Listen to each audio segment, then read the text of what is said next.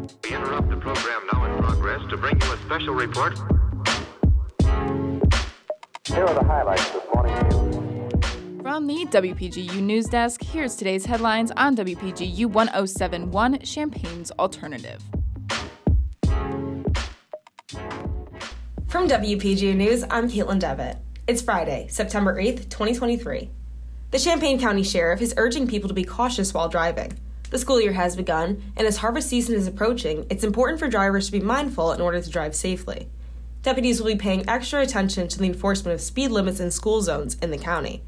Drivers should also be careful when around farmers and their vehicles, which may be stopped as farmers complete their harvest tasks.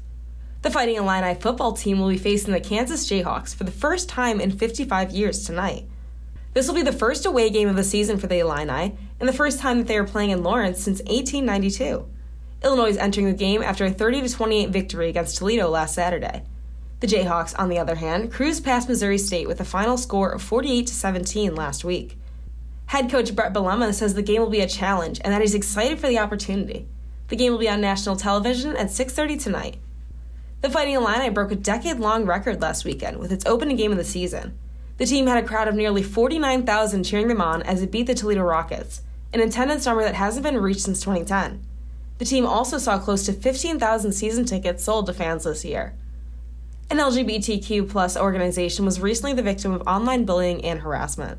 United Pride, located in Champaign, has been targeted online by an extremist group out of Florida.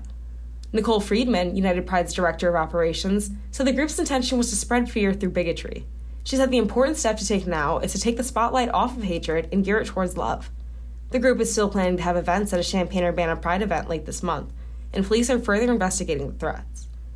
Contributing reporting for this newscast was provided by Laszlo Richard Toth, Alyssa Eaton, Ashley Gilbert, and Caitlin Devitt.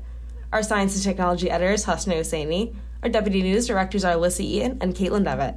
And our News Director is Madison Holcomb. For WPGU News, I'm Caitlin Devitt.